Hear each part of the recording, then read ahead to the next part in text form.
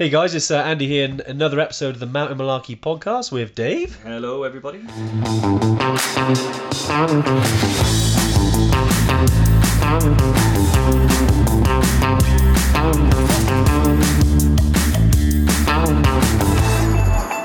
How we doing, Dave? Yeah, not bad. We realised that when we do the Tuesday tune-in over on Facebook, which we've been doing during lockdown, we had some comments and requests around, not everyone's on Facebook, but people still wanted to hear about the content. There's been some great stuff. We've talked about bags.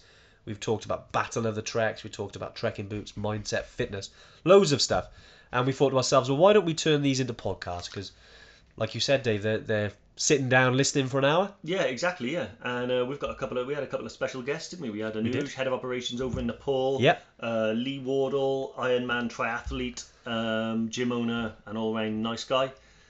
And there's so much good information and good content there and not everybody is on Facebook or can sit there and watch a video for an hour and a bit doing nothing. So yeah, this is a great format. You can do it on the go, put it in your car, listen to it.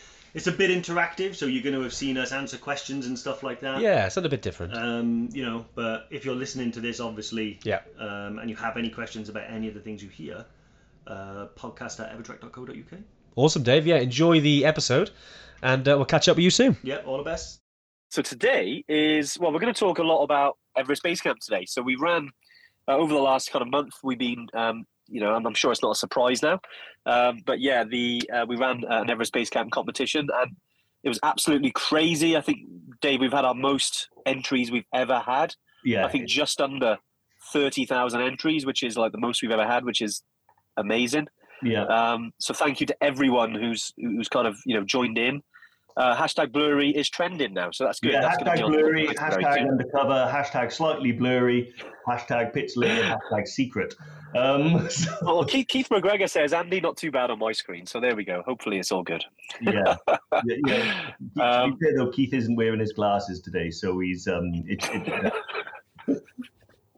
Brilliant. No, but Dave, I know it's been obviously behind the scenes. We've been looking at things and like, wow, it's a lot of people have entered this competition, and thanks for entering. I know that sometimes there's competitions out there, but we started doing this probably around 5.5 years ago, and it really was an opportunity that we had to, because we know, like myself and Dave, been running Evertrek now for a number of years, and primarily we started in Nepal. That's where the name come from, Everest Trekking, Evertrek. And that was our first ever trip, and it's still our most popular trip, even though we've grown quite a bit since then, and we now run trips in 14 different countries, which is fantastic, and continuing to grow our trips that we run. Yeah. But we always go back to the first one. Your first love is always, you always remember your first love, right, Dave? Yeah, I do. Yeah, that one finally sort of gets under your skin. Honestly, Nepal for me was always that. We always say, it's the Everest Base Camp, Nepal, the Himalaya was the first thing that we kind of like sold to the world. And a lot of people it's strange. A lot of people have different reasons for wanting to go there, but everyone always says the same thing when they come back. God, I love Nepal. That place really got under my skin. Do you know what? I really feel like my life's changed as I come back.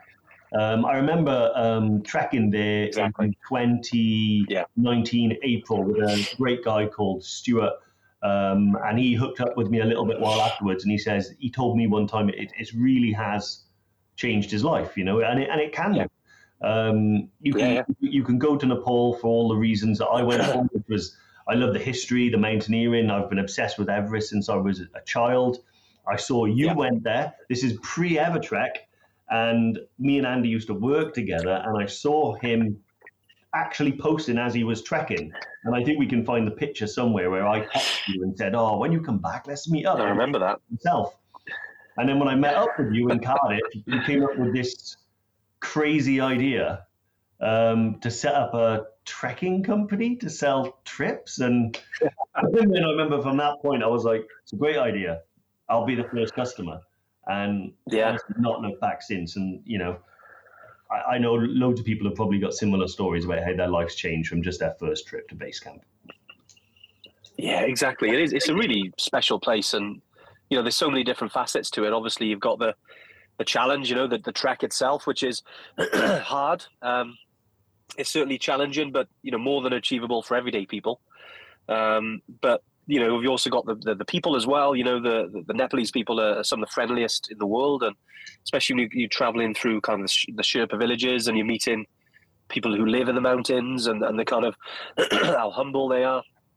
It's the people you meet as well when you're there. The friends you make on the trips, and then obviously the landscape you're trekking through. Which is the Himalayas is huge. It's like you're walking through a valley of giants, and it's just.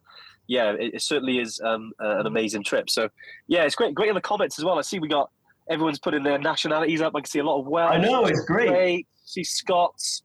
Obviously, Daniel Mark England as well. Poland.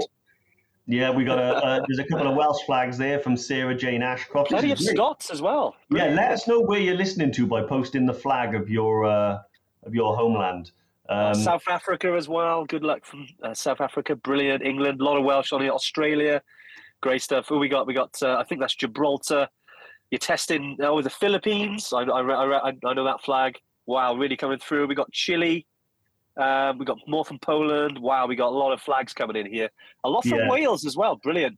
It's nice to see so many flags here. Brilliant. Newport. There we are, Dave. Newport from your fellow. Whoa, it's all going too crazy now. I want to get back to Newport. Who's Newport? Rebecca Watkins. Newport. We got Dutch, Russia. We got who else? We got lots of different ones here. We got Finland. Wow. Probably a multinational this one today. This is crazy. I can't keep up with the flags. I know. I've never had this many flags. I think that's a good question. Switzerland. Caerphilly. Hey, our office is in Caerphilly. That was from Gemma. Then we got Callum from Chepstow. We got Girish from Germany. Liam from Spain. Brilliant. Well, I mean, we could go all day with these, couldn't we, with the flags? But wow, I don't know that one. Andrzej Vipa. What, you're testing my flag knowledge with that one. I'm going to go for. It looks like it's somewhere in Africa. I don't know. I need to up my game with regards to flag knowledge. I thought I was pretty good. You were really good about that. Oh, we've got someone from Zanzibar as well. Amazing. Well, amazing. Love Zanzibar.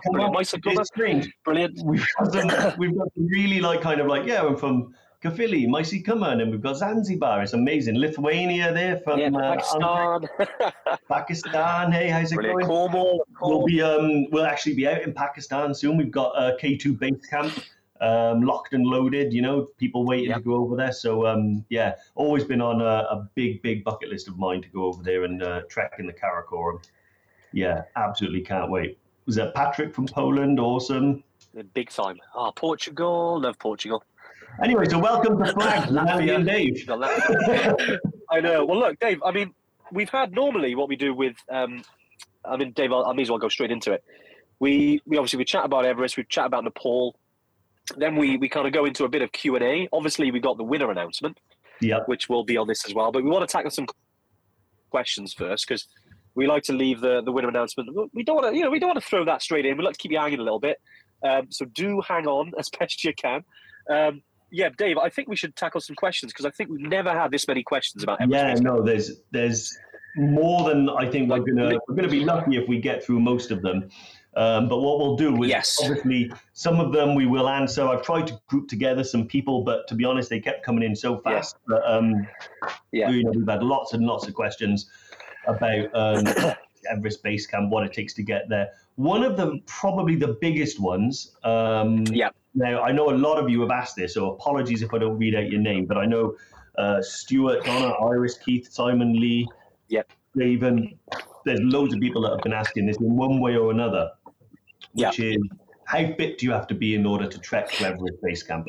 And it's a great question. It's one I never get bored of answering because every person's a little bit different. Everyone has their own concerns, but it stems from, we had one question as well, and I'll see if I can find it. If one person slows down, does that mean the whole group has to slow down? Yeah. Everyone has a fear about going underprepared. And really that fear is a lot of the time rooted in not wanting to affect other people and not wanting to be seen as a burden and holding the group up. Honestly, so with Everest Base Camp, yes, you do need a certain degree of fitness in order to be able to do it and do it comfortably and have a good time. I have known people roll off the sofa, no training whatsoever, perhaps unfit, and they have made base camp and back. I will say that 100% of everyone we've ever taken there has come back. But perhaps not enjoyed it to the full extent, because when you do climb at altitude, there's less oxygen, which makes every bit of exercise you do more strenuous. The more you strain, the more you exhaust, the more energy you use, and the harder it is to recover for the next day. So you kind of end up on this little bit of a snow harder every day. However, you don't have to be like a massive athlete. You don't have to be a triathlete. You don't have to have done, 50-mile run on the weekend, although I know Bri did. I would say as long as you've got a reasonable base level of fitness, you've put in some effort, to build the strength and endurance in your legs. And really, there's no substitute. If you book it a year in advance, my advice would be, at that point, start going out and doing longer and longer hikes. But you don't have to start with a 5-10 hour hike. You can just go out to your local park. You can get an hour or two in on the flat. You can do that for a little while. Then start introducing hills. Then head out into the mountains and do longer and longer and longer days. Because with base camp, it is an 11-day walk. From the moment you arrive at you'll start walking, 8 days up to base camp, 3 days back down. And those 3 days are weirdly, I think the 3 days on the way down are actually the hardest because they're the longest. You love them. Yeah, I do. I like the return journey. I think once you get to base camp and you've done the hard stuff, although supposed hard stuff, because actually Dave said there, the journey back 3 days, a long way. You're talking like 20 kilometer days or altitudes, always hard. But it is something when you, it's that feeling, isn't it? When you've achieved something. Sorry, guys. When you've achieved something, you've got to Everest Base Camp, and then on the way down and knowing you've done it, and then especially your altitude, because when you're struggling at almost 5,500 meters, and then on the way down, the more oxygen, you just start to perk up, and you feel, you start to appreciate things a bit more. Whereas on the way up, your feet towards the floor because you're maybe not feeling 100%. Whereas on the way down, you're kind of looking around a bit, a bit more casual. So it is, it's definitely a more enjoyable experience on the way down. But obviously, it's up and down is absolutely fantastic. And Dave's right there. I think anyone that asks, because there are a lot of questions around that, the fitness and things around age. I see there's quite a few age questions as well, like if there's an age limit on trips as well. But from a fitness point of view, it is hard. It's a challenge. Anyone that labels it as a holiday, it's kind of misleading in a way, because it is a challenge. And once you accept that, I'm like, right, cool, I'm happy. I'm not going, to relax on a beach. I'm going to go there and I'm going to actually put myself into this. It is very, very rewarding. And as Dave said earlier about the things that it can do to your life, because, you're trekking in one of the most beautiful parts of the world. Yeah. And it is certainly amazing. So, Dave's answered the fitness thing. I know there's a lot around age as well. And, we've had broad scope of ages. I mean, and that's what we kind of expected would happen. Yeah, so I'll pick up from where Andy left off. With regards to age, there's no real age limit with regards to sort of either end of the spectrum. I do think it's important that, we'll start with the young. I do think it's important that, one, they're physically able to do it. A lot of people who are a lot younger are unable to. And then there is, the other end of the spectrum, which is like, sorry, Anne, I was just jumped in with your question. Then there's the higher end. Sorry, I think it's sorted now. Yeah, no, that's okay. Yeah, we were literally this close to deploying one of the other Yetis in the office to join in. But so with the other end of the spectrum, like the higher age, we've had, I think our oldest was about 72, 74, something like that.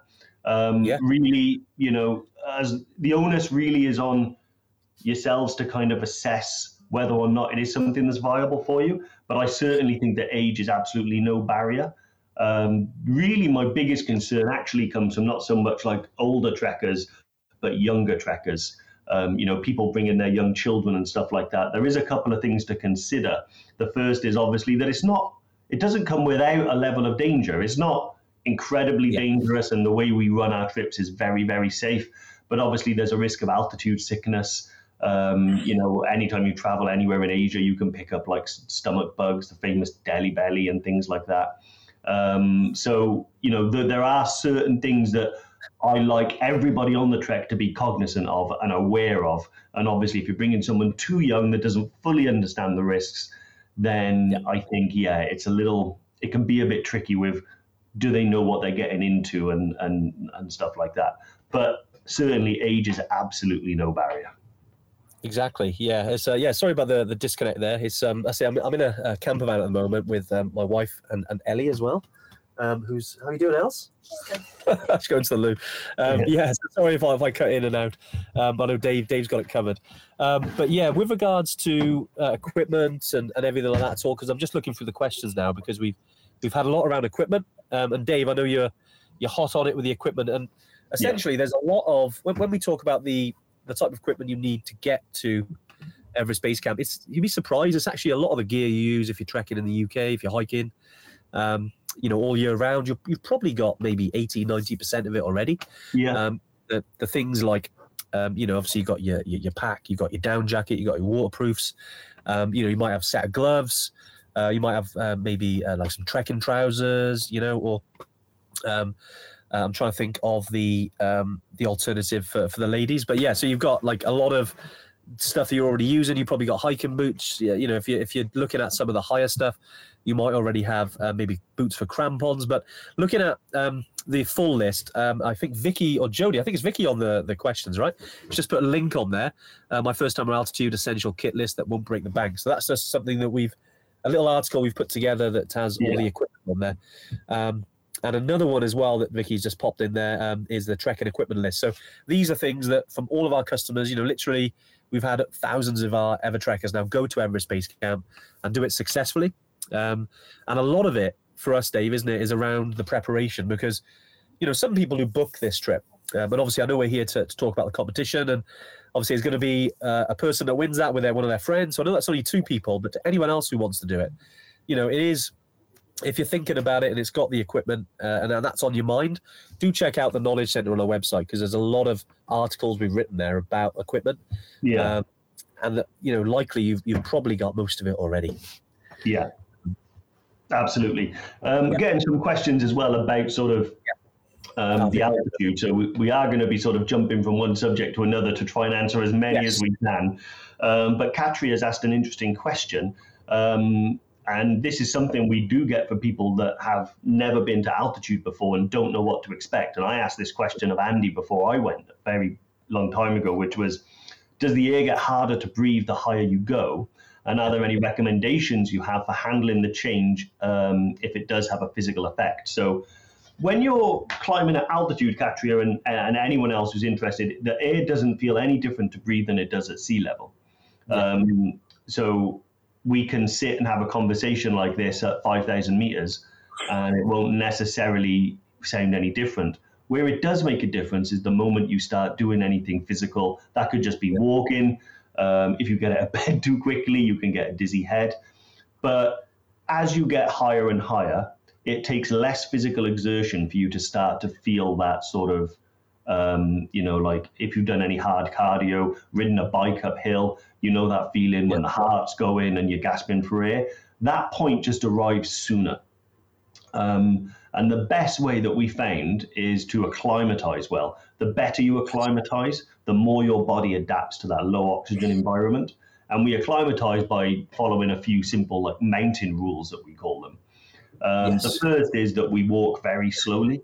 It's not a race. We say slow at the start, fast at the end, and so in the first few days when you're not really feeling the altitude, it's really important to go slow, stay within yourself, hang back in the group, chat and enjoy it. As you're going up then day by day, and even during the day, you're having longer to adjust to the increase in altitude. The other one is we drink water like a basking shark. The process of acclimatization. It is. Yeah, you're literally sucking on the tube, and then when you stop, it's in a bottle and a cup of tea at lunch. And it's really important because when you acclimatize, naturally you'll start peeing more. The process that your body starts means that you start peeing, you start dehydrating. Coupled with that extra exertion, because it's harder at altitude, means you might sweat a lot more. And it's important to replace those fluids. The moment you dip into dehydrated territory, you stop acclimatizing. Yeah. And the other one is as well is there are certain medications that you can take. Very famously, Diamox. I think we've been live about Diamox. There's certainly a blog about Diamox. So if one of my Yeti friends in the office can actually post that, it'll tell you everything you need to know, because that's pretty much alive on its own. But essentially, it's a pill that you can take in the morning, in the afternoon, either a full or a half, which boosts your acclimatization. It's not a cure-all, but it certainly can make the difference. Certainly, I know a lot of people that have joined Team Diamox on a trek or two. I have myself when I was on Kilimanjaro, and I believe it does make a big difference. Yeah, it does. It's one of those. It's a tool, isn't it? That if Diamox, certainly back in the old days when kind of the classic, drink enough water, go slow, look after yourself. Mindset is a big thing as well. That obviously it's hard to control your body sometimes if it's not well. But a lot of it does come down to, just from what we found with, the clients who are reaching Everest Base Camp, and sometimes the people who don't, which is very small, actually. It's less than 5%. So we have over 95% success on Everest Base Camp, which is, we're very proud of, because we do take our time. There's acclimatization built into the itinerary. And I'm just going through the questions there again. And I wish we could go through every one, guys, because there's a lot of questions on here. But some people have asked around, do I need any climate experience? Do I need to wear crampons? But actually, the Everest Base Camp, the classic route, which is, I've done it 5 times. Dave, you've done it 4 times. We have Evertrekkers who go there. The 2 big trekking seasons, which are the spring and the autumn, they're the best times to go, and when we run our trips. And when it comes to the altitude, you definitely just got to, from a psychological point of view, try and remember where you are. Like, this trip can be, it can be expensive. We obviously try and help with that. Especially for the people who are winning the trip. But, obviously we've remained as flexible as you can. But certainly, when you're up there, you can do things that will naturally help. It's like if all you're thinking about is, I'm suffering, it's going to be the result. Sometimes you've got to kind of come back to, okay, I'm going to enjoy this as much as I can, even though it's challenging. But I felt like I skipped ahead then. What I meant to say was, because there was people who asked questions about experience, is that it's just a walk. There's no climate involved. It's not that. We do have trips that do, if maybe suitable for climbers. But the Everest Base Camp route, and also we do other routes as well. I think someone asked, we do the 3 passes route. Yeah, we do. We also do a route via Gokyo Valley. So there's actually 3 ways that we go to Everest. Yeah. I think as well, some of the around best times to year, weather, Vicky and Jody have just posted a couple of links in there as well. Yeah. Just if you do want to view more detail about the best months to go and the weather and things like that, some really good links there. Definitely have a little look. And they've also, because they're really on it today, they've posted the 3 passes trip that we've got there. And it's a great route. It's challenging. It's definitely hard because you're going over 3 high passes. They're actually higher than Everest Base Camp, as well as getting to Everest Base Camp. So it's really, if you're going to Everest, it's probably the hardest route that you can do, I would say. Yeah. I know Anita there asking about, are we talking about Annapurna EBC here? No, we're talking about Everest EBC. So Everest, we do Annapurna trips. We do Annapurna Base Camp. We also do Annapurna Circuit. So there's a lot of trips that we do, but I know we focused around Everest today, just because of obviously the competition. But yeah, any questions, it's all good. Someone's asked, I think Sharon's asked about Kilimanjaro. Yes, we had some summits the other day on Kili. I'd say our second biggest trip that we do is Kilimanjaro, and it's via the Lemosho route, which is absolutely brilliant. And definitely have a look at some of the information if you're interested in Kili on the website. Awesome. Absolutely brilliant. But yeah, Dave, what subject should we tackle? Yeah, so I've noticed a couple of people in the comments. So I'm flitting between the comments and the questions people have emailed in to try and make sure I capture everybody's. One of them was about, I think more than one person has asked about diabetes and whether the trek is possible if you're type 1 diabetic or even type 2. It is absolutely still possible. I would say there are a couple of things that you need to do in order to make sure you stay safe and healthy on the mountain. So the first one is make sure that you have a surplus of any medication that you actually need to take. So if you lose some, you're not going to be left short. The second thing is to make sure that perhaps you share some of that with someone else. So usually your guide, or a close friend that knows how to administer any medication that you need. But I've got a good friend of mine, who's a type 1 diabetic, and he's got it so well managed now that he knows based on what he eats that day and what his exercise levels are, what he needs to do. I think the trickier one perhaps is when it's diet controlled, which I believe is type 2.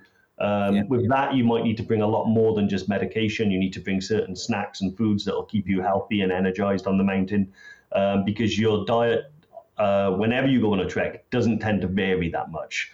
Although there is a wide variety of food on the EBC trek, generally speaking, after a few days, people tend to zero in on something they like, and something that works with them, that keeps them energy and stuff. So yeah, it's it can be a bit samey.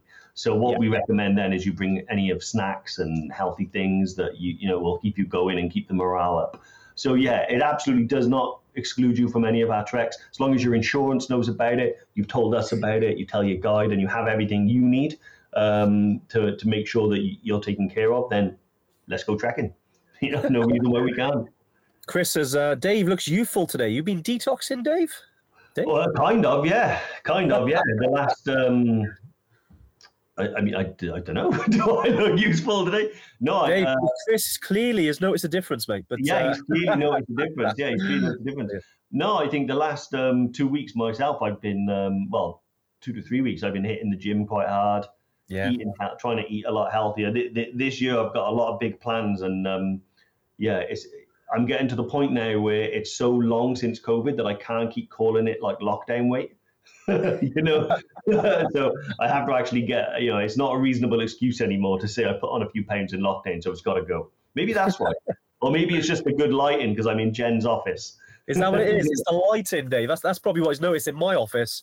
The lighting isn't that good, is it? And I've noticed, Dave, maybe have you got the beams there, have you? No, not at all, mate. Not at all. Let's see if this makes a difference. Ready? So there you are. Do I look old again? Dave, that's added about 10 years. That's added about 10 years. There we go. Yeah, not that I'm too vain, but the light does make a nice big difference. Brilliant. No, we always like to have a laugh. Yeah, Chris has joined us a lot over the years. We started doing these Tuesday tune-ins back in during that old word COVID. Back I think March 2020 was the first one we did these, and we've done one pretty much almost every week. We've had sometimes me and Dave are away, or we're on trips, or we do have a life outside of Evertrek sometimes, and sometimes we're not here. But I think we've done about over 145 different episodes, and they're all about different subjects. So we try, we kind of swing back to similar ones. Like today, we're talking about Everest Base Camp. We've done quite a lot on Everest Base Camp over the years, but if this is your first time, I know there's a lot of first timers on here. Do join us every week. We like to talk about different subjects, and if you have any ideas about what you'd like those subjects to be, especially some of the Evertrek veterans on here who've been here since the beginning. Definitely, drop us a line and let us know if there's any particular subjects you want to talk about. I know a lot of people are asking about the winner as well. So what we'll do is we'll do another 10 minutes of questions, and then I reckon Dave will do the winner. Because we've gone half an hour already, which is nuts. We're just testing on my monitor then the flipping, because at the moment Katrieve is here, but obviously I don't want the name to be backwards when we announce the winner, so I'm going to... I see what you mean, yeah. Try it. At the moment, Katrieve, I think, for everyone, has been pointed out, so yeah. What company is that, Dave? Wow. Oh, it's a really, really, really good trekking company. They take you from the top of base camp all the way down to the UK. So yeah, really good. Guys. So a couple of more questions. I say a couple of more. 1,000 more questions. I was going to say 1,000 more questions. Yeah. So Hannah Burkwood has said, will the equipment be coordinated so that people aren't bringing things that others already have and can share? Generally speaking, everyone's kind of responsible for their own trekking equipment. In my experience, no one really brings a surplus of things, so you generally bring what you need and nothing more. Not to say that people don't lend each other stuff when they need, if you need to help someone. But I would say no, you need to be prepared and take the onus on yourself to be fully prepared in terms of equipment. That said, in a lot of these places in Kathmandu, you are able to get Sorry, I just saw a comment. I'm not going to be the child. I'm not going to rise to it, but that was quite funny. Yeah, you can get a lot of the things you need in Kathmandu and things like that. So yeah, if if you didn't want to pack poles, for instance, you can get poles quite cheaply in Kathmandu. There's a couple of things like caps and buffs and little things, I guess. But with regards to boots, second trench, base layers, jackets, hats, that type of things, that's what I 100% recommend you bring with you. If you do go on an Everest Base Camp trip with us, why wouldn't you? You'll get a free Evertrek duffel bag on arrival in Kathmandu. So what will happen is you can arrive in your suitcase, pack everything into the duffel bag that we give you, and then happy days, you can take that up to the mountain and it's yours to keep. We also offer free rental of a down jacket as well. And a sleeping bag. So those are pretty much, particularly the sleeping bag and the down jacket are two big price items that you can certainly save a lot on. Exactly. So I've mentioned a few things that may be going on, like health-wise, or maybe some things like vertigo I've seen come up here. And definitely any time, if you do have any medical conditions, I mean, we always say, speak to a medical professional, whether that's your GP, whether that's a travel clinic, if it's something specific to travel, and things like that, because obviously we take Evertrekkers to places like Everest Base Camp, and we come from the advice, but obviously we're not medically given advice. It's more around customers that have had similar experiences, and we had a couple of people who struggle with heights big time, like my good friend Max. Dave, I know when we April 2019 we trekked to Everest Base Camp, and Max, seriously, like, heights is a massive thing. It has bad vertigo, and there are some bridges that you do go over on the way to Everest Base Camp. One of them, the tallest one, the Hillary Bridge, after Sir Edmund Hillary, who summited with Tenzin Norgay back in 1953, the first to summit Everest, and that bridge is about 110 meters tall, so it's definitely high. But the guides are there to kind of coach you through that and get you over these, because it's part of the challenge, and especially if heights is a bad one or vertigo. I'm fortunate I've never suffered with it, but I've seen people, especially like Max, who's a very good friend of ours, and seen him suffer. But he got to Everest Base Camp, he got to Kalapatar as well, which is about a few hundred meters higher than Everest Base Camp, and he got there as well. So it's definitely achievable. Just obviously go understand that, it is there. And it is hard, but you can do it. This is part of the challenge as well, definitely, if you've got those things. But medical stuff, any pre-existing, we get a lot of Evertrekkers who've come with heart conditions, with, other things going on. And ultimately then it's your decision. A lot of GPs aren't altitude trained, believe it or not, just from our experience that we've heard. But if you do speak to a professional or around high altitude, that can be a specialist, and they are out there. Then you could get more specialist advice. Obviously, your GP knows you well. I'm just pointing out that sometimes they'll go, "Oh, don't go to altitude if you've got something going on." Whereas, actually, if you talk to someone, they'll say, "Well, you can do, but you've got to do this," or maybe you can do, but this is your limit. There'll be options for you, but just obviously, most of the time, it comes down to yourself. If you're prepared to go there, because this is adventure travel. Any trip that you go into the mountains or high altitude, as me and Dave have talked about, is dangerous, inherently dangerous, and you've got to be a little bit comfortable with that. And that adds to it in a way, because it's quite cool. And if it was easy, everyone would be there, but everyone doesn't go there, which makes it quite special. Brian King, I think Dan Bigger if I win. He probably does need some cheering, Brian. That's right. Scottish, my friend. My mother's Scottish, so still in. Adele has asked a couple of interesting questions. So one of them, what's the weight that everyone is expected to carry? She followed it up with, do you have to do a wild wee? So the first one, the weight that you're expected to carry. So there is a weight limit when you take the Lukla flight, which is your duffel bag and your day pack combined, 15 kilos. It's possible to push the boundaries a little bit, but you do run the risk of, if everyone does that, they'll take the heaviest bags off the flight. You don't really get advance notice of that, and then your bag has to try and catch you up the mountain, which can be a little bit frightening for people when they arrive and their bag's not there, that sinking feeling. So, but there are a couple of little tricks of the trade. If you've got a lot of camera equipment, one of those like cameraman sort of vest tops with all the pockets and stuff like that, Yeah. They weigh the bags, not you. So that you can get away with it. Exactly. Yeah, but little sneaky tip. Exactly, and little things like wear your boots, wear everything heavy. Pour your water away, that type of thing. So you can kind of push the boundaries a little bit. Yeah. Definitely. All you've got to carry really is your day pack. All our trips are porter supported. We're very proud at Evertrek that every country that we do business in, we only use local people to actually run our trips. So from the people that pick you up, the hotels, the guides, the porters, the cooks, the tea houses, they're all run by Nepalese people. Yeah. And we're very happy that we use porters as well because it provides them a job and also a way to train up to being a guide. So they'll be there to carry the bulk of the weight. You'll just have to carry your day pack with everything you normally would on a normal hike. Right, Dave, I was going to say, just because we're ticking on, let's do 5 minutes of quick fire. So there's a lot. I think the guys have posted a lot of links on here, guys. If you've got specific questions, and obviously we're going to try and answer them as much as we can. If we don't, obviously we want to try and get your questions answered. So do reach out to us, and we can get your specific question answered. Because I know there's a lot of questions here, and around weight limits. Are there any costas on the route? Which I could say no. What height is Everest Base Camp? 5,364 meters. How much for that cap? This is priceless. No, this is off our head of operations in Nepal. Anuj brought it over as a gift in the years, last year. So yeah, he's a great guy.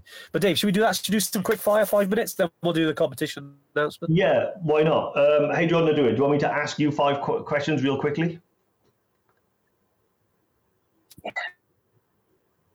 Yeah, let's do that. You're gonna have to remind your internet and to be quick. Okay, go for it. Sorry, I missed that. Your internet is it's not playing ball. Okay, so is it true that food eaten on Everest is all vegetarian? And when you're trekking to Everest, we recommend primarily vegetarian diet. Yeah. We don't eat meat just because it's you're in a very remote region where the refrigeration isn't always guaranteed. So we eat a lot of vegetables. Great if you fancy losing a bit of weight, definitely. Okay, how long does it take for a person who is not very active to prepare themselves for this challenge? So, anything with training, the sooner you can get started, the better. But some people, as Dave said earlier, can throw themselves into it. The fitter you are, the more enjoyable it'll be. You won't be so tired at the end of the day. Obviously, we recommend not rolling off the sofa straight into it, but certainly, get out, pack on your back, hike. Maybe if you're a runner, that helps. You don't need to be. I'm not a big runner. It's just walking at the end of the day. So do more walking here in the UK or whatever you're watching it from before you go. Yeah. Sophie's asked, how are the Nepalese people with Western visitors? Oh, I mean, the Nepalese, geez, they're one of the most friendliest people you'll ever meet. They treat you like God, is the way that they've, because in Nepal, 80% of the people are Hindu, and I think about 15% are Buddhist, primarily. Obviously, we got a lot of Hindu and Buddhist guides. The Sherpas obviously are Buddhist, and their kind of view on life is just to look after you. Honestly, it's just amazing. They're so special. I can't speak highly enough of the Nepalese. They're just beautiful people. Yeah, final one that you can answer really easily for Edward Goslin. Will it be best to take my girlfriend who has a bit of hiking experience but is limited, or my friend who has done quite a bit of hiking? So girlfriend or friend? Wow, that's a difficult one. Why not bring them both? Geez, I know they say three's a crowd, but you'll be with other people.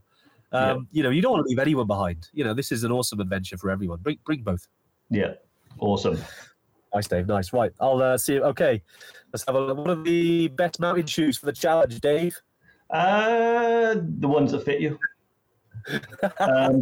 You need a really good pair of hiking boots. For Everest Base Camp, you don't need anything like technical. Just a good pair of hiking boots that fit right and are well worn in. Yeah, nice. Okay, let's have a little look. Sorry, I've just skipped. Best time of year to go to Everest Base Camp, Dave? So 2 times a year. We do March to May, and then we do September to November. So autumn and spring. Awesome. Let's have a little look. Just going through here. Let's have a look. Best time of year. Oldest person, we've answered that. Sorry, guys, I'm just literally flying through this. experience. I think we've covered that. Any progress on the Mont Blanc for our Diane, Dave? I know that's literally really soon, isn't it? We're so close to that one. This close. Final, minor details now, and then we'll be there. Yeah, definitely. We're talking days rather than weeks now, Diane. Won't be long at all. With regards to size backpack you need for Basecamp? 30 litres, give or take. Not much more really than that, but I've seen people with 20-litre backpack. That's a bit slim. So I use a 30-litre Osprey. Nice. And what about water? Some people have asked about buying water, or should they take their own water filters? But in Everest Basecamp, Dave? Yeah, Everest Basecamp, we provide you with the water filters. So they're water purifiers, so we can get water from local sources, purify it, and it's perfectly safe for you to drink. It means that you don't buy any bottled water whilst you're on the mountain, except for 1 or 2 days when you're really high up and the water source is not available. What we recommend you do then is buy the bottles of water, but take them back off the mountain with you. So at least then, even if you are buying them, you're actually removing plastic from the mountain. That's what we recommend. Last question, Dave, and this is, I think it's from John Lee Monk. What's the most special part of this trip, or lasting influence it'll have on you? Oh, wow, quick fire, huh? Sorry. Honestly, for me, it snapped me out of a type of mundane living. I think that before I went to base camp, I probably got stuck in a little bit of a loop, not necessarily an unhappy one, but one where I thought that things that I wanted to do were kind of past me, and I was just going to work now till I retired. And I wasn't the type of person that went on grand adventures. Going on Everest Base Camp taught me that anybody can have an adventurous lifestyle. It does work with a normal life, and you can do all those things whilst working to retirement and have great memories. I still sometimes blows my mind when I think to myself, I will be 40 in May, and I've traveled the world as a result of one holiday that I took. We don't like to call it a holiday, but but essentially it's what it was. That's what it was in my mind at the time. I did one trip back in 2016, and now I'll be 40 in May, and I've traveled the world. And I'm very lucky to have the job I had, but I think I would have done it anyway, just based off that one trip. Amazing. Fantastic. Lovely, Dave. Lovely words, mate. Nice. I share that with Dave. And it's Everest Base Camp is a special place, guys. Well, I think we've left people a little bit. So thanks to everyone who has been patiently waiting for the winner announcement. Dave, I know you've gone through the effort of writing the name on a board. Actually, I don't want to take credit for this one. Jody wrote this one. Oh, really? Yeah. It's always a team effort. Always a team effort. So, guys, thank you, everybody that took part and entered the competition. This has been our biggest one yet. Absolutely blown away. We're going to announce the winner right now by, literally. Wait.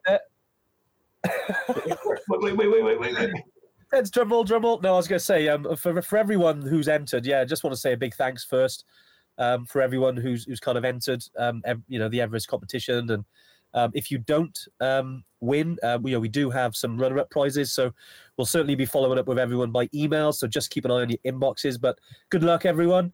Thanks for being a part of an amazing competition. And obviously, you're in the right place if this is something that you want to do. I know a lot of you in the High Altitude Evertrekkers group. We've got a lot of our customers in there. Thanks for everyone as well that supported us and followed us on Instagram. I know we're over like 10,500 now, which is amazing. But Dave, right, I don't want to steal your thunder. You go for it, mate. Well, do you want me to lift it up? Okay. Yeah, go for it. So the winner of the competition for a free trip to base camp is Paula. Hey. So congratulations, Paula. I don't know when you can see it. You can't really see all of this, so what I'm going to do is I'm going to kind of bring it in from the side. You ready? See the little mountain, the little thing. I'm going to take a picture. Adam, winner, chicken dinner. Paula Adam. Is Paula on the live? Where's Paula? She is. Amazing. Is she? Oh, amazing. Amazing. Where is she? I'm just trying to see the comments. Oh, congratulations, Paula. I'm just trying to find your comment. Fantastic. Oh, yeah. Paula, I think there's a lot of, wow, could be some tears there on that. That's brilliant. Congratulations, mate. Well done. Nice one, Dave, and nice one, Jody, as well. There's some artwork going on there. Brilliant. Let me tell you, this it was like what was that art show that everyone knew? Art Attack. It was Art like Attack. Art Attack in there. Yeah, we all got involved, but honestly, Fantastic. super congratulations, Paula. It's going to be absolutely amazing. It's going to absolutely blow your mind. Thank you to everybody that did take part as well. Brian, put the speech away, take it out in a few months when we do the next one. But yeah. Take Dan Bigger with you, definitely, Paula. Yeah, so what'll happen now, Paula, is we'll drop you an email, and it's not that complicated. Tell us when you want to go to Everest Base Camp. Wow. Dunzo. Amazing. Sorry, so just looking at all the comments, you're getting a lot of love here, Paula. I bet these people are thinking, Paula, take me. But yeah, no, congratulations. It really is an amazing journey. So obviously we can't wait to welcome you in Nepal. Obviously we'll be in touch. I know that I'm back on the weekend, but so I'll be back in the office next week. But the guys will be dropping you a message, and yeah, fantastic. It's always nice when they're on the live, Dave, isn't it? Yeah, always. Yeah, I absolutely love it. I mean, it's funny because some people they still quite can't believe it. And what's amazing is that we've done a few of these now, and we're actually lucky to have done the competition. People have won, and they've gone on the trip, and then they've come back, and they still can't believe that they won. It's amazing. And honestly, Paula, it's gonna blow your mind. You'll have an amazing experience. Exactly. Look at Lee Wyatt. I'm booking the 3 passes. F it. I brilliant. Lee, go for it, mate. You know where we are. Jump on the website. Do definitely get checking your emails after the live. I know Lee Maughan's on here as well. Lee won the Kili trip. What was it? Year before last, I think. Lee, wasn't it? Yeah. One of our previous winners. Awesome. Great to have some previous winners of other competitions we've run, but absolutely fantastic. And John, when's the next comp? Well, look, honestly, it's been fantastic. Dave, I think we still got 10 minutes, so we still got a chance to answer some more questions, I think, if that's okay. Yeah, why not? Yeah. So let's have a quick... Well, if anyone else does have some more questions as well, I know a lot of you got to get back to life stuff, work. Thanks for, spending your time this lunchtime with us. We're here every week. Every Tuesday we do talk about different subjects. We try and help our Evertrekkers as much as we can prepare for this kind of stuff. So, yeah, definitely. I feel really bad for Adam Reddy, and he said, sorry, Adam had a heart attack. Adam, I am so sorry. Oh, no. It's poor Adam. Damn. Sorry, Adam. I do feel bad because I see so many funny replies afterwards. I saw one guy reply on an earlier competition and said, sorry, you spelt my name wrong and stuff like that. I know. It's like, I say it's hard because, like you said, we had almost 30,000 people who registered, which is it's probably more than 10,000 more than any other competition we've ran. So, look, thanks to everyone who's obviously been part of this, and we'll obviously keep in touch. And you're in the right place. If this is something that you do want to do. I know Lee's just talking there. My trip was genuinely life changing. Thank you so much. We also raised money for a good cause. Fantastically. Brilliant. Chris is changing a name indeed, Paul. Brilliant. Yeah, okay, well, I'm sure there'll be a few Paulas then around. Brilliant. Brilliant. Well, Sarah McDonald, how long do you spend at base camps? Good question.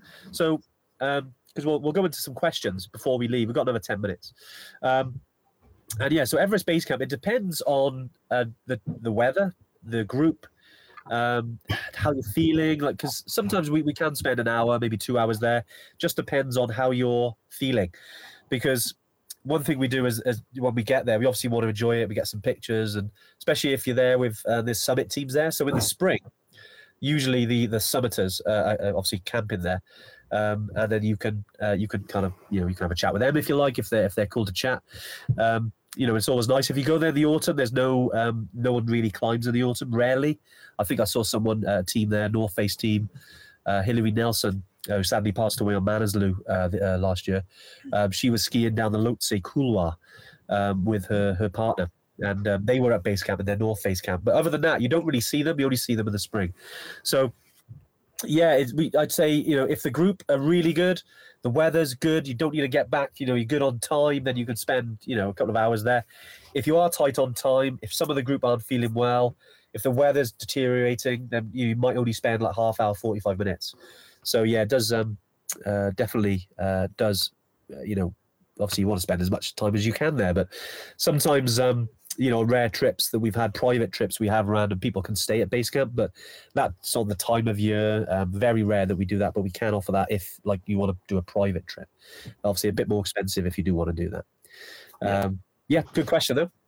Chris Sardo's asked an interesting question. How do we deal with a situation where a client in a group or party becomes ill on the trail? Nothing serious is requiring an evac, but rather where they really need a rest day because of sickness, but the set itinerary dictates the group moves on. So it's a good question, Chris. So if someone becomes like a little bit unwell, so where they kind of really do need to kind of like not continue for a day or two, we have to kind of deal with it on a one-on-one situation. So in situations in the past when someone's not been able to, has had to lose a day or two with the group, it all really depends on their own itinerary, and when they have to be back. So generally speaking, if you lose a day or two with the itinerary, your options there are kind of limited with regards to carrying on. So, because you've got that Lukla flight at the beginning and a Lukla flight at the end. Yeah. If you're sort of halfway to base camp and you become unwell and you're not able to continue, doesn't necessarily mean you have to go down right away. But if you don't walk the next day or the next day, unfortunately, the chances of actually completing the full trip are not that great. There are other things we can do. So, like for instance, if you're on the 3 Passes trek, which is quite a long trek, and someone becomes a little bit unwell, they might just lose a day or two and not be able to do all 3 passes, but can still go to base camp, after they've had a couple of days and make it back down in time. So it really does depend on what trip they're on, what reason for them being unwell, and things like that. So it's not a one answer question, unfortunately, but we do our best to make sure that everyone's trip is maximized no matter what happens. Nice. Hopefully that helps. Some good questions as well. I think, Alex, I'll come on to your question in a sec. Do we pass any temples on the trip or take part in any prayers or ceremonies? So we do have a day where we go around exploring some of the sites in Kathmandu. It's actually pretty cool. Kathmandu is a great place. It's absolutely brilliant. I can see little Ellie there. Hello, Ellie. She's jumping in. It is absolutely really cool just to explore. Some of Kathmandu, but on the route as well, you do pass some monasteries. Tengmoche Monastery is 3,900 meters. It's actually a really cool spot to go, and you could go in there and watch. If they're not always doing this, but if you catch them at the right time. You can see some of the Buddhist monks there in their prayer time. Yeah, quite a sight and quite spiritual experience as well. Definitely, absolutely brilliant. And that's what I mean about the trek. It's not just about the trek; it's the landscape, the people, the cultures, the suffering. Because when it's when your body's aching or you've got a bit of a headache because of the altitude. There's so much that goes into it. It's great. It's great. Yeah, absolutely. Chris. I'm going to totally butcher your surname. Labouchange, I'll go with. Good try. Good try. Is it right, if you can summit Mount Blanc, EBC should be okay? I mean, in theory, although, it's not as high. Everest Base Camp is a lot higher than the summit of Mont Blanc, but Mont Blanc is not an easy mountain to summit, so you have to be relatively fit. You are going to have to get over 4,000 meters, so relatively speaking, you're going to be okay with the altitude. Yep. So in theory, yes, but not. It's kind of like mountain maths never really works like that. So I summited Kilimanjaro, so in theory, Toubkal should have been okay. But on my first attempt at Toubkal, things didn't go right, and I had to come down and do it a second time. So mountain maths never normally works out that way. But in theory, if someone is fit enough to summit Mont Blanc, their fitness levels should be fine for getting to Everest Base Camp. Yeah. Exactly. Look at Marky V. More than 800 people on the live. Now back down to the hardcore Ever trackers. Definitely Marky V. It's all great, isn't it? Great to see so many people on here. But go with Dave there as well. Anytime you go to altitude is the first time, essentially, because you've got to acclimatize. I know there's obviously other things now that you can do to pre-acclimatize from a scientific point of view, altitude tents, that kind of thing. But the tried and tested way, the way that we've always done it, is acclimatizing on the trip, drinking enough water, going at a good pace, good mindset, eating the right food, good spirits, doing the training before you get on there so your body's in the best position it can be. And, you know, if you're climbing Mont Blanc, if you go into other, if you're fit enough to do Mont Blanc, you're fit enough to do Everest Base Camp, that's for sure. You know, from our experience. And it's, it's fantastic. Good stuff, Dave. Well, what we got? 4 minutes. I know we've got a few more. Let's have a look. Yes, I got a question I've spotted from Tizzy Salisbury that says, I have Parkinson's disease and I've signed up for April 2024. Is there anything extra you think I should consider? Honestly, Tizzy, I think you'll know how capable your body is and what you need to do. So I wouldn't want to give you any sort of medical advice. The only thing I would say is it's always a good idea to obviously make sure you're fully covered with your insurance and they're aware of everything. And anything you feel you need, don't be quiet about it. You know, let us know, because often there is things we can do to help people get up, whether that's hire an extra porter to kind of support you if you need help with the rucksack or anything like that. I know Parkinson's can be, you know, quite a wide variety of symptoms and things like that. So if there is anything that we can help you with, don't be shy in shouting about it and let us know, and we'll do whatever we can. Yeah, exactly. We've taken a lot of Evertrackers who have got specific, you know, kind of, you know, chronic symptoms of lots of different chronic diseases, and you know, we haven't had anyone with Parkinson's, but you know, certainly managing it at sea level. You know, I suppose there'll be the same processes we can manage whatever needs to happen at altitude. But yeah, we don't like to say no to anything. It's all about, you know, how can we help you? You know, what can we do to kind of assist? And you know, we'd love to help that journey of yours, Tizzy, definitely. You know, I think you did say you've already signed up for 2024, so fantastic, absolutely brilliant. I think someone mentioned as well about climbing Killy. I can't remember who that was, and I think it was. Apologies if you're on here and I've forgotten your name. There's been a lot of comments, but if it is you, do comment again, because you'll pop to the top. I think it was you might be an amputee wants to climb Killy, which is absolutely fantastic. And yeah, 100%. Like I kind of copy what I just said, really, around, you know, we can make anything happen. Yeah, just let us know, and 100% we can help you get that summit. You know, with regards to that. Absolutely. Interesting question. Touches on something I have a little bit of experience with. Red Taka Hummingbird. That's an amazing name. Is that Native American, do you think? That's amazing. Anyway, Red Taka Hummingbird, you have arthritis in your knees. Any recommendations for knee supports? So I don't have arthritis, although I'm almost certainly going to get it. I had a knee injury and an operation to repair it. And the knee supports that I use are called Active 650. They're just a really good neoprene knee support. I've used it for all sorts of mountain, hiking, skiing. It doesn't necessarily prevent re-injury because it is just a neoprene support, but it does hold everything a little bit tighter.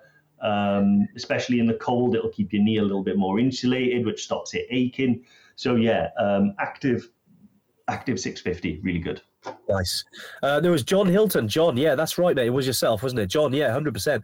I mean, reach out to us. You know, we can just reading Chris. Chris, yours bring the humour, mate. That's brilliant. Yeah, John, definitely reach out to us. We'd love to help you summit Killy and you know, do what we can to support you and get you out there. Just reach out to us on email, mate, info@evertrek.co.uk, or drop us on the website. You got the messenger there. Betty the Yeti, you can drop us a message to Betty and we'll get back to you. Excuse me. So, John, yeah, we'd love to assist you with that. Chris, one more will help, definitely. Right, Dave, I think it's coming up for an hour now. I think. Yeah, I think that's, guys. Wow. I think that's.